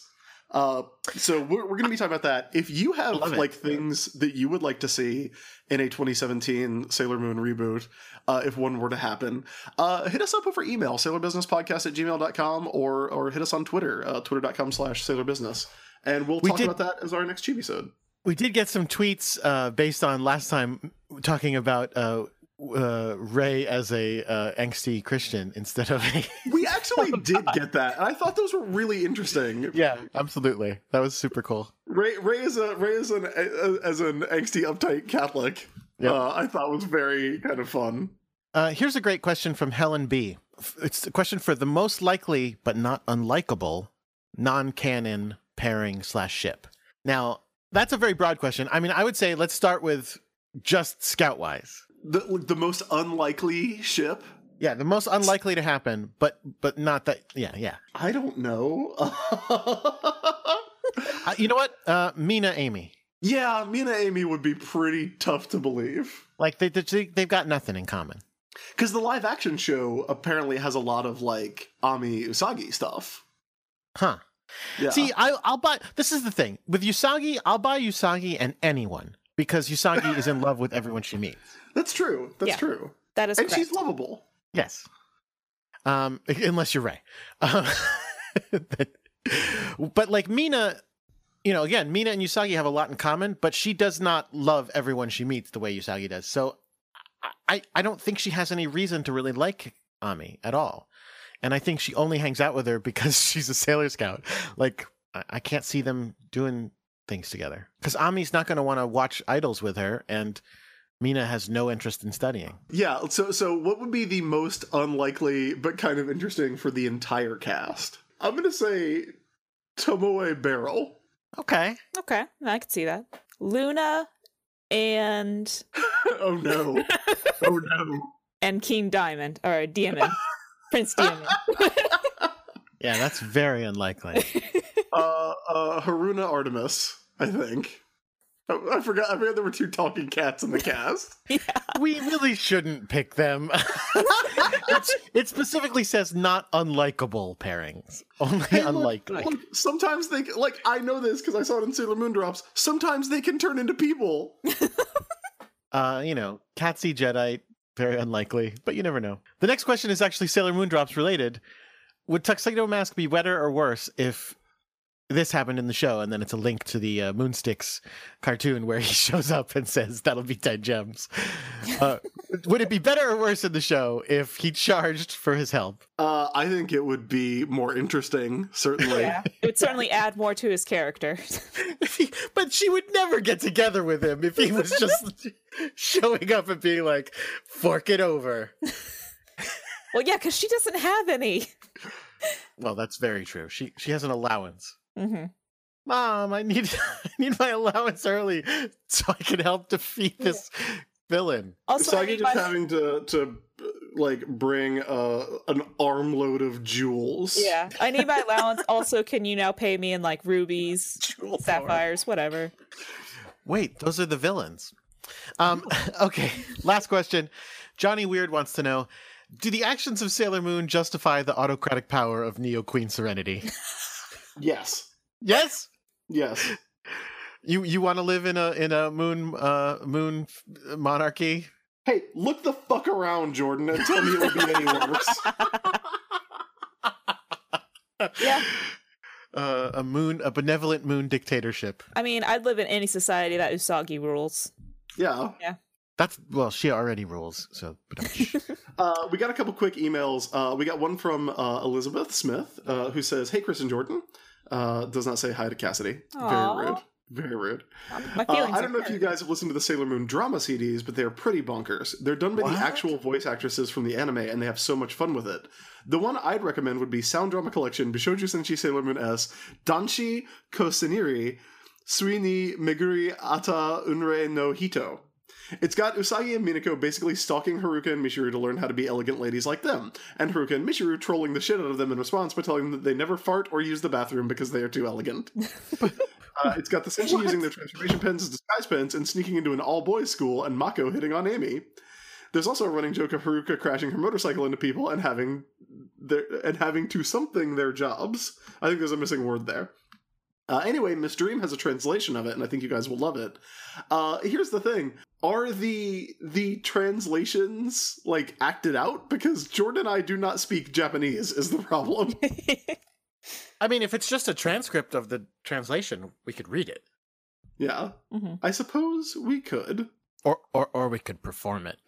Or we could perform it. That would be pretty amazing. Very fun. We also got an email that says e-commerce development mobile apps for your organization and business at affordable cost. Are you interested in mobile apps development or any? Oh wait, no. I think this is the first spam email I've gotten at the Sailor Business address. Oh. So thanks, Or whoever. it's from Jedi. Or it's from Jedi. Yeah. It doesn't say humans are really into SEO these days. Oh, okay. All right, so that's it for the act break. Let's get back to the episode. Here we go.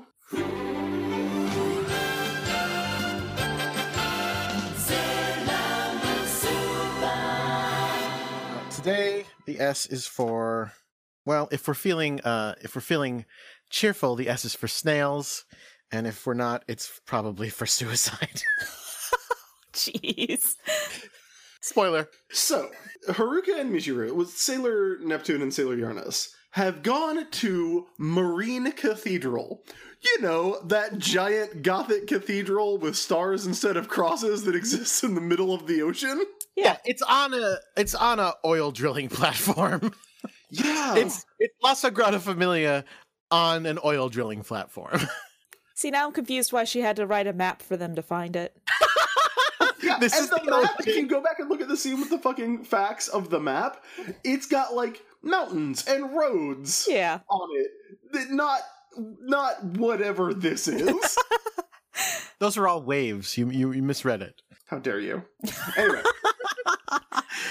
So it literally is a giant cathedral. A cathedral. And they're not like, what the fuck is this? They're like, Marine Cathedral. Like, yeah, this is a thing we all know about. Yeah. Which is going to get... Yeah, somebody just built this, you know? Yeah, which is going to get even more fucked up because it's the murder world of cathedrals. It is a death church.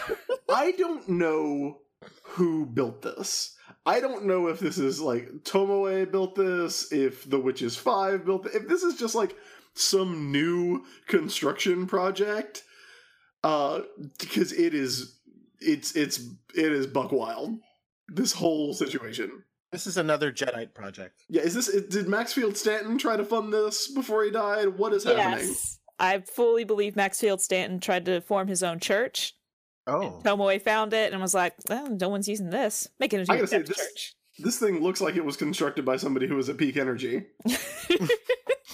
And so they go in, and you know how at churches there's a million pictures of Cupid? Yeah, right. Right. Yeah. Well, here's the thing. This is a cathedral, but it is in no way, like we talked about like the use of Christian iconography in this show.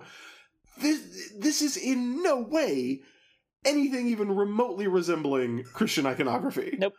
Because it's like I said, it's all decorated with stars instead of crosses. So it looks like a cathedral devoted to Sailor Moon. Yeah. Which I would attend, I think. Yeah. But like, yeah, there's a bunch of what are these frescoes? What are these? Sure, yeah. Mm-hmm. That makes Cupid. sense.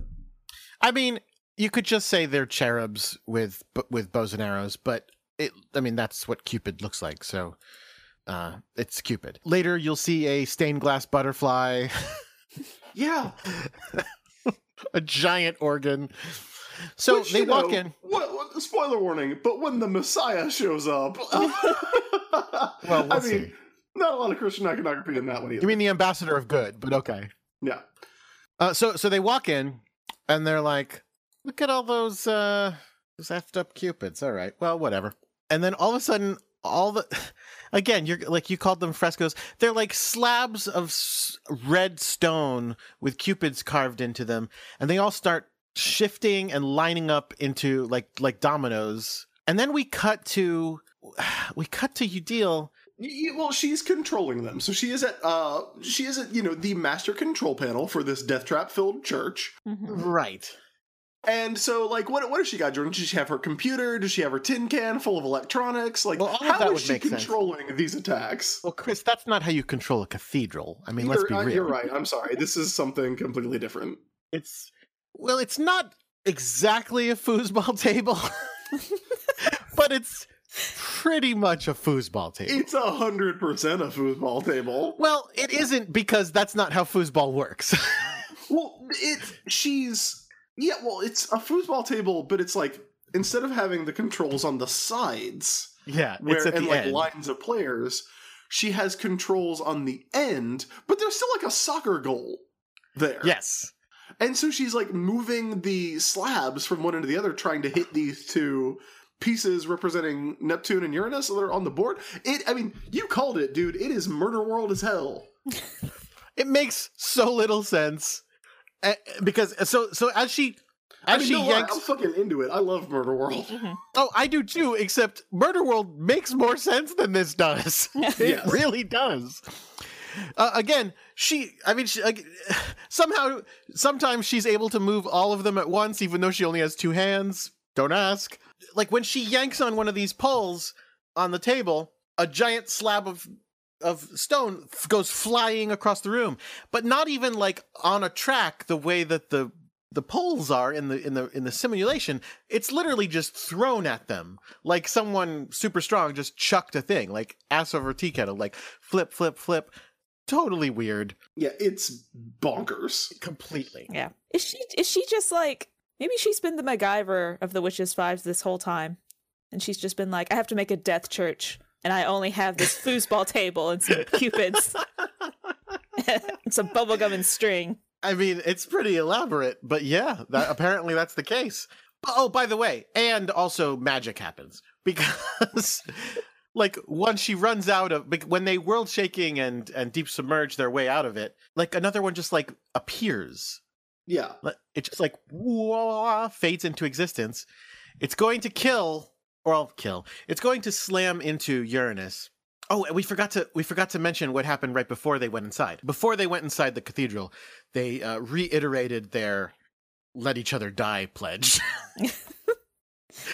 They reiterated their, okay, we're all agreed. The most important thing is the talismans, and if that means we die, like, too fucking bad, like, everybody, we don't give a shit, right?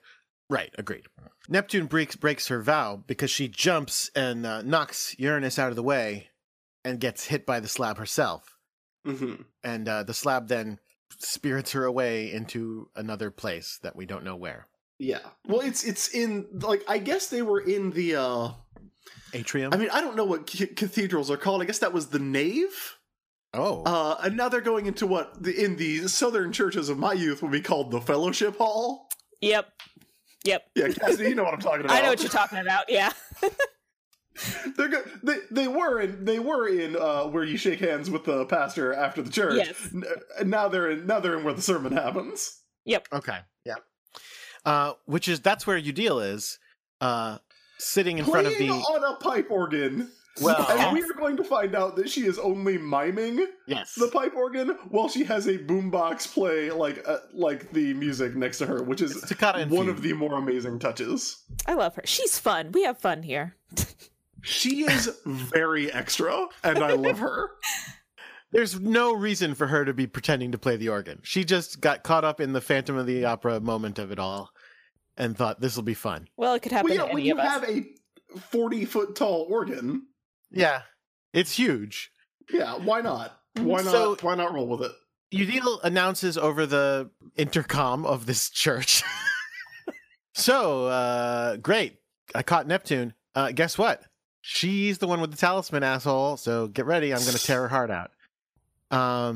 So Uranus starts running. She walks into the hall and she sees Michiru is on one of those slabs, but kind of it has bound her to the slab, but it's grown as tentacles. though she has been baked into it. Like it's almost like frozen in carbonite, but halfway. Yeah, it's very weird.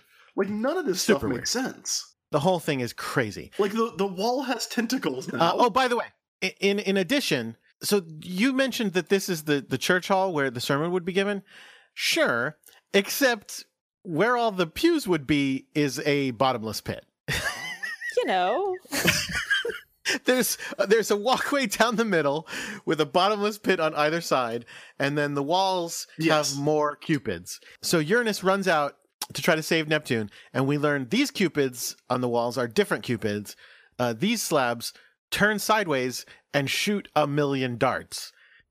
Yeah, that hit her. That she gets shot. Oh, so much. So many times. 100,000 times. Brutally. And she falls over. And that's when we get the close-up on Udil's hands, just not touching the keys, which is really fun. And we see that's a boombox. But yeah. So she's like, hey, dummy. If anyone else passes over this bridge with me, they will be punished by God. And Uranus is like, what? Because Uranus is still alive, even though she's been shot by machine gun arrows about 50 times. Is this not how the churches you guys went to as kids worked? Or I was Presbyterian. I think this might be Baptist. So she goes, yeah, listen, don't worry. I haven't taken out Neptune's talisman yet. I was thinking I would take out somebody else's talisman first. Oh, guess what? Yours! And this is the time when, the first time I watched the series, especially, but this time slightly less so, I was going, yeah, fuck you guys. Fuck you guys. Because they went around all the time going, oh, yeah, you know what? We're just going to tear people's heart out. It's no big deal. Boop, boop, boop. They're probably going to die, whatever. And they never went, do you think it might be us? Like, it could be us. Fuck you. It's them. So she's going to... I kind of love this because Udil's like, yeah, I'm going to take your talisman. And Uranus is like, hey, stupid. It can't be in mine. I don't have a pure heart. I was going to murder everybody. Yeah, so she's going to Uranus's heart with the heart gun. And so Neptune tears herself out of the vines / tentacles / whatever. Because they look like vines. They don't look like stone. Like I don't know what any of this is supposed to be. Yeah, it's magic. Yeah.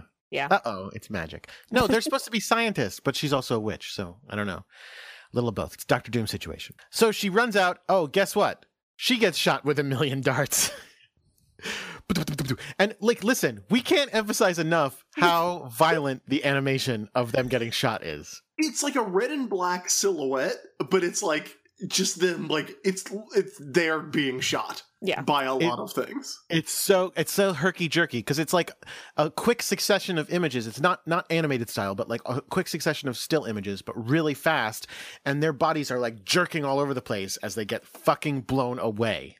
Yes. Mm-hmm. Except that then when we see it cut to them, there are no darts, there is no blood, there is no injury. Yeah. They're just like, ow, it hurts. Their outfits aren't even torn up. No, not even a little. Which, when we see them getting shot, it's like we see like stuff coming off of them. Mm-hmm. They knew. Listen, this is probably them going, again, spoiler, a character is about to commit suicide. Let's tone it back a little. Let's not have them all bleed all over the place. But the scenes of them getting shot, we see fucking exit wounds. It's bananas. Yeah. So does that stop Neptune? No, it doesn't. So let's have another round of shots. And then this time another. we get some symbolism of a pink rose falling to the ground. Yep. Oh, this is much more dramatic than I remembered. It's so dramatic. It's like, especially after like last episode, where it's like, yeah, Minako is giving all of her blood, and then when she loses her pure heart, she's gonna be like, ha ha ha ha ha, and run around. Like, this is so crazy. They literally run out of ammo. They shoot until they are out of ammo. And guess what? It doesn't stop her. She's again breaking her vow of not helping. Yeah, so she stumbles over to Udial, like basically throws herself on the Black Star syringe rifle and gets shot point blank, and her heart is blown out the back of her chest. Yep. But her heart is not the crystal that we've seen, the pure heart that we've seen so many times in this show. Well, it starts out that way, but yeah. Yeah, well, hers starts out that way, but then becomes something different. We also get a flashback to the hand job from earlier in the episode. Yeah, the hand job. Okay. Hand fun. Hand fun. And her pure heart crystal turns into a mirror with a fucking Neptune symbol on it, no less. Cool. Yep. So then Uranus goes, oh shit, I'm fucked. Mm-hmm. And she's like, so it's true. We're the ones who had them sealed within us. And then she starts talking to the Messiah. Yeah, well, she prays. She's in a cathedral, Yeah. and she prays, and we get a shot of a stained glass window, and the stained Of a glass window butterfly. has what you see in every stained glass window in a cathedral, which is a butterfly. Mm-hmm. Yeah. You know, Yeah. She says, oh, Messiah, is this the punishment you have given us? Yes, is the answer. So then all of a sudden the sun shines through the stained glass butterfly. and illuminates the Messiah, who has take a moment, picture in your head the Messiah. Are you picturing a pink lady with 12-foot long hair and butterfly wings? Always. Yeah, the Messiah is a fairy. We all believe in fairy realms. Mm-hmm. Speaking of being able to play Changeling, White Wolf Changeling. There we go. God. Sorry, we gotta turn this into the world of darkness. But then Haruka blinks, and it turns out that what she thought was the Messiah, it's not. She's not the Messiah. Okay, it's actually just the immortal queen of the universe. It's Usagi. That's an easy mistake to make. Now, okay, I have a whole bunch of things. First of all, let me start by saying they also did this really lazy, because usually in this sort of situation, they would do a thing where the character was in a similar pose, or the background was the same, or there's some hint that, oh, that thing I saw wasn't the thing I saw. I actually saw this thing. They look nothing alike. I think the idea is meant to be that the light shining through the stained glass window that has the butterfly on it illuminated Usagi in such a way that it kind of looked like she had butterfly wings. No, I In understand that That's, pink light. But that's yeah, what the not- person who wrote the script was thinking. Yeah, But that I'm is not what happens at all. Yeah. Yeah, the animators did not cooperate. Animator's got a deadline. Yeah, they saw the animatic and they went, "Oh, that's totally wrong," and they were like, "Sorry, too bad." Yeah. So, but also, okay, now I need to talk to you about a thing that I didn't talk about earlier, but I really want to talk about. Usagi shows up. It's important to note she's Usagi. She's not Sailor Moon, because as we know, she does not have her transformation brooch. Now, I'm assuming we're going to learn more about this next episode, which I have not yet watched. For years, anyway, for years. What the fuck happened at the end of her conversation with Sailor Pluto? So Sailor Pluto comes to her in an aquarium and says, "My name's Setsuna. I'm their friend from way back. I too have a helicopter and I know where they're going." Like, what? How did they get here? What was the plan?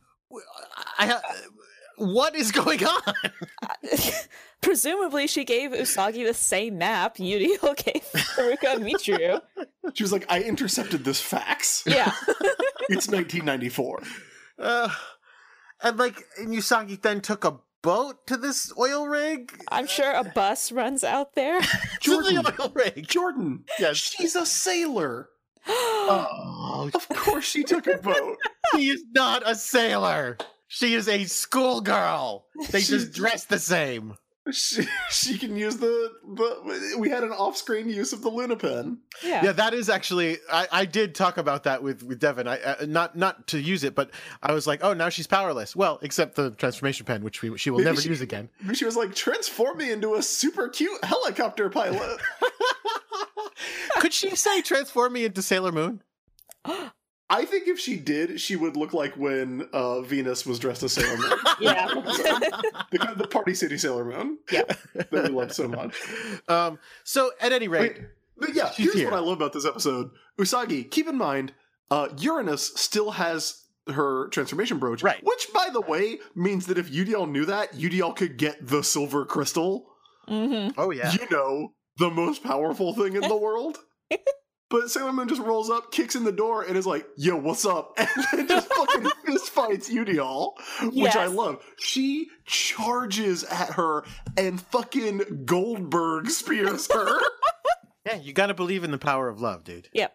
and almost kills her.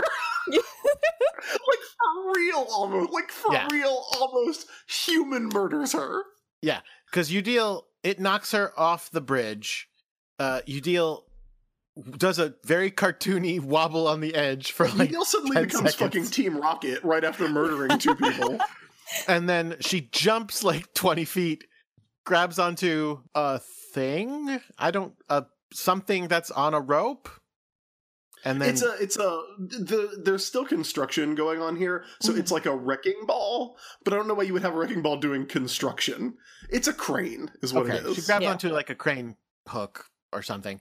And then, but as soon as she grabs it, it also like releases. And so that goes slowly or quickly or whatever down into the bottomless pit where Yeah. I'm sure we'll hear from her again. Mm-hmm. So Usagi goes and grabs the mirror, but because it's a talisman and not a heart crystal, they can't just put it back in your chest, which is a weird distinction, but one that kind of makes sense, I guess. Yeah, sure. Yeah, I'll give it to him. And it's harder to get a mirror back in there than whatever weird abstract representation of a heart they were fucking around with earlier. I wish it wasn't floating in a bubble. I wish she could just grab the mirror and just try to like push it into her. Dunk, dunk, dunk, dunk. So, but Haruka's like, hey, don't worry about it. This is fine. We found the talismans. This is what we were fucking born to die. And gives her back the silver crystal, grabs the Black Star rifle, and then is going to shoot herself. And we get like this extended scene of Usagi trying to wrestle a gun away from a suicidal person. Yep. Which is, again, like, we're just here to have a good time. Not today. Oh, and I should bring back that Uranus is already like said again after Michiru dies, that's not fair going into your own world like that where I can't follow. And I'm like, oh no, they're too in love. And we get a really cute scene where Haruka's like, no, I have to get this talisman out of me. And Usagi's like, no, we don't need them. Like, we'll save the world without it. And Haruka's like, what? And Usagi's like, I'll do it. I'll save the world. And that's such a great Usagi moment. That's Yes. so good. Because like, And then- she's like, she doesn't know how. She's just like, yeah, I can do it. I'll save the world. You don't have to hurt yourself. I'll do it. Like, whatever I need to do, I'll get it done. Haruka's like, oh, it's funny. I almost believe you.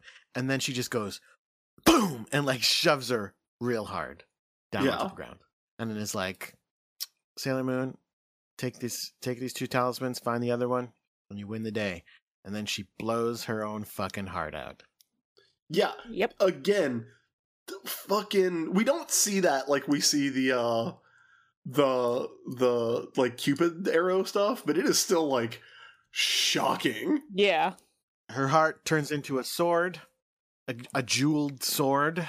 Yeah. Which then is weird because I always see pictures of Uranus and Neptune holding these swords, but I guess they never will now that they're dead. No, that's just weird foreshadowing people are doing. In their Okay. fan. And then the scouts run in. Too late, assholes. Yeah, well, where were they? What vote did they take? And then Pluto is in the background behind them, still not dressed as Sailor Pluto, still dressed in her casual clothes. No, her civilian clothes, actually. They're not casual. They're Sailor very Pluto formal. doesn't show up. Setsuna Meo shows up. Right. And then the episode ends. Yeah. That is okay. an episode. That's another episode where Sailor Moon doesn't transform. But I wouldn't say, statistic takers, that she was unhelpful. Yeah, that was the most helpful body slam. Yeah, she did almost murder someone with her hands. Yeah. Here's, before we get into the sort of wrap up of the show, here is my theory. Okay. Now that, because I did not know that the talismans were going to be in their hearts, which in retrospect is super fucking obvious. But I didn't know that, like, because again, I also knew those were the talismans. But I didn't put that together. So I guess my theory now, because I did put together who Sailor Saturn is, so I guess I think that Sailor Saturn has the third talisman when we finally meet her, which I assume is impending, because we have 8 out of the 9, right? Like, now that Setsuna's here. Yeah. Okay, so so nobody tell me, but that is my current working theory. Oh, So that brings us to the end of the episode, and as always, I feel like we learned a lot. It's time to talk about what we learned from the episode. It's time for Sailor Business Says, and Cassidy, we will start with you. What did you learn from this episode? oh, what didn't I learn? I think the most important thing I learned is that the simple plan is the best. You want the silver crystal? You just go up to the girl and just rip it out of her shirt or whatever and be like, it's mine now, bitch. Push her over. Yeah, maybe don't wear the most powerful artifact in the world That on too, your yeah. shirt, like On the other loosely side. pinned to your bow. Jordan, what did you learn? I learned the secret to hacking, which was pretty impressive. Yeah. More tin cans of food. That setup is so amazing. They should sell a prop replica of that. Yes. I would. Well, I think we know what next year's pin is going to be. No. How about you, Chris? What'd you learn? I learned that when you're designing your 50th floor all-encompassing aquarium room, make sure you leave enough room for the helipad. Yeah. Oh, Yeah. gosh, yeah. So yeah, that is episode 110, The Death of Uranus and Neptune, The Talisman Appears. I really liked this one. I thought there's a lot of good stuff in this one, like genuinely good emotional writing, like a lot of like really cool symbolism. Like the stuff with the hands, as like overtly sexual as it was, it reminded me a lot of like the anime equivalent of the Jim Steranko Nick Fury sex scene that everybody always talks about. You know the one? Oh yeah, with the Yeah. phone off the hook. Except then they had to get rid of that part. Yeah, the phone off the hook and the jacket over the chair and the close ups, and like it's very like, it's not quite as artful as that, but it is like a good moment of like symbolism you can show on television of these two characters and their relationship. Like the "don't go into a place where I can't follow" is like really sweet and cute and well done. And Usagi just being like, I'm not Sailor Moon, but fuck it. Like, like let's fucking rumble. Again, that's something that I like. And there is a trope in fiction that gets me every time, and that's like when a character doesn't have their superpowers or doesn't have their thing, but they're still like gonna stand up and fight the villain. Like, that is dope as hell. I love that every time. It happens in Tokusatsu a lot too. But yeah, like some really good stuff. Cassidy, your final thoughts on the episode? Yeah, this is an extremely well-written episode. Like, it's just a great highlight on Uranus and Neptune's relationship, which is heartbreaking. And I absolutely love this episode, just everything about it. I love a good downer story. So one where everyone dies in the end's pretty good. And we did get one shot with my favorite character, Sailor Chibi Moon. So not a total loss. That's true. Yeah, Yeah. we're gonna have to bring you back to talk about some more chibi focused stuff Yeah. as we go I was forward. probably the only person who was disappointed to realize Chibi-sodes were not actually about Chibi-Uso. Well, at least you can take heart in the fact that while we had a real problem with Chibiusa, at least one of us fucking loves Chibi Moon. Yep. Jordan, any final thoughts on the app? Yeah, it was really great. I give Neptune and Uranus a lot of guff for being dicks because they're dicks. but this was a really good one, and yeah, I'm glad I saw it. Do you think it softens their character at all that they are willing to do to themselves the thing they were willing to do to everyone else? Good question. Because you know, Haruka has once Michiru is gone, Haruka has no hesitation. Like I think if it was, you know, if it was a choice between like, oh, you have to take it out of Michiru, then I think it would have been a completely different scenario. But if Michiru is, you know, ostensibly dead, like Haruka has nothing to live for but the mission. Yeah. So why not, you know? Mm-hmm. I mean, honestly, the first time I saw this episode, I was so mad at them that I wasn't being very generous, and I was kind of like, serves you right, rather than it's softening it. But yeah, no, I think that makes sense. I mean, it does help that they are willing to do that. That said, they should really just trust Sailor Moon when she says there's a better way, because guess what? There's a better way. Yep. Yeah, so that does it, everybody.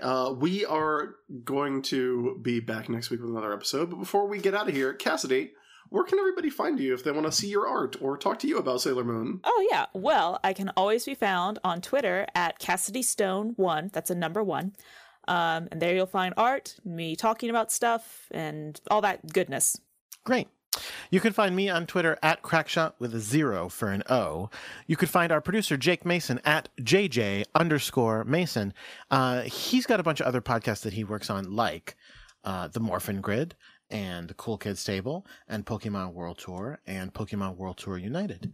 Chris, what about you? You can find me on Twitter at the ISB. You can find my website at the-isb.com, which will have links to things I've written, including comics.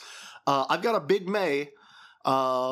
Chad Bowers and I, my co-writer, we have Sword Quest debuting from Dynamite. The 0 issue of that, which is the first chapter, costs 25 cents.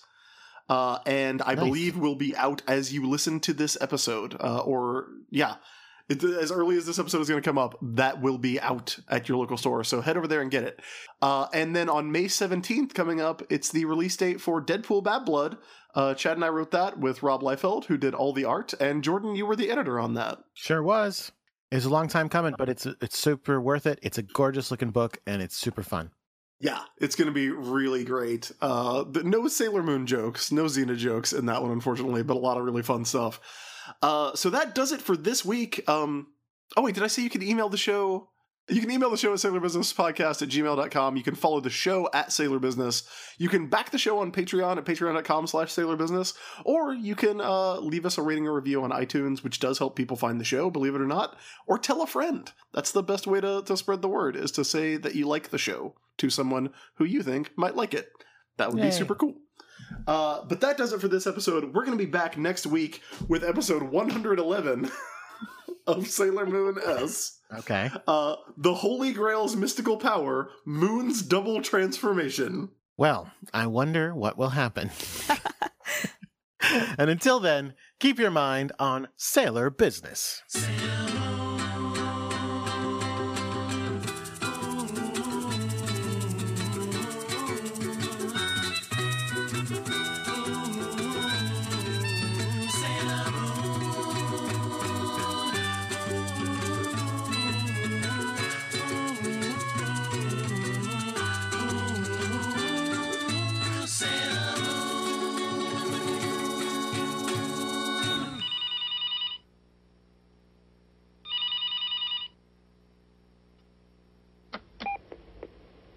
Hey there. Sorry we can't come to the phone now. Please leave a message after the tone.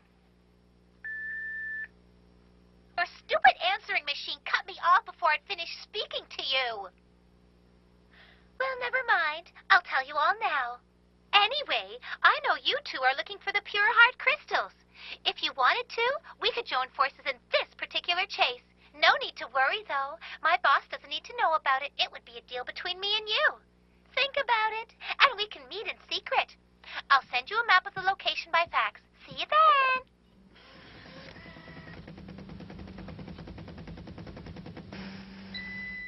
I think she's probably found out who the holders of the Pure Heart crystals are.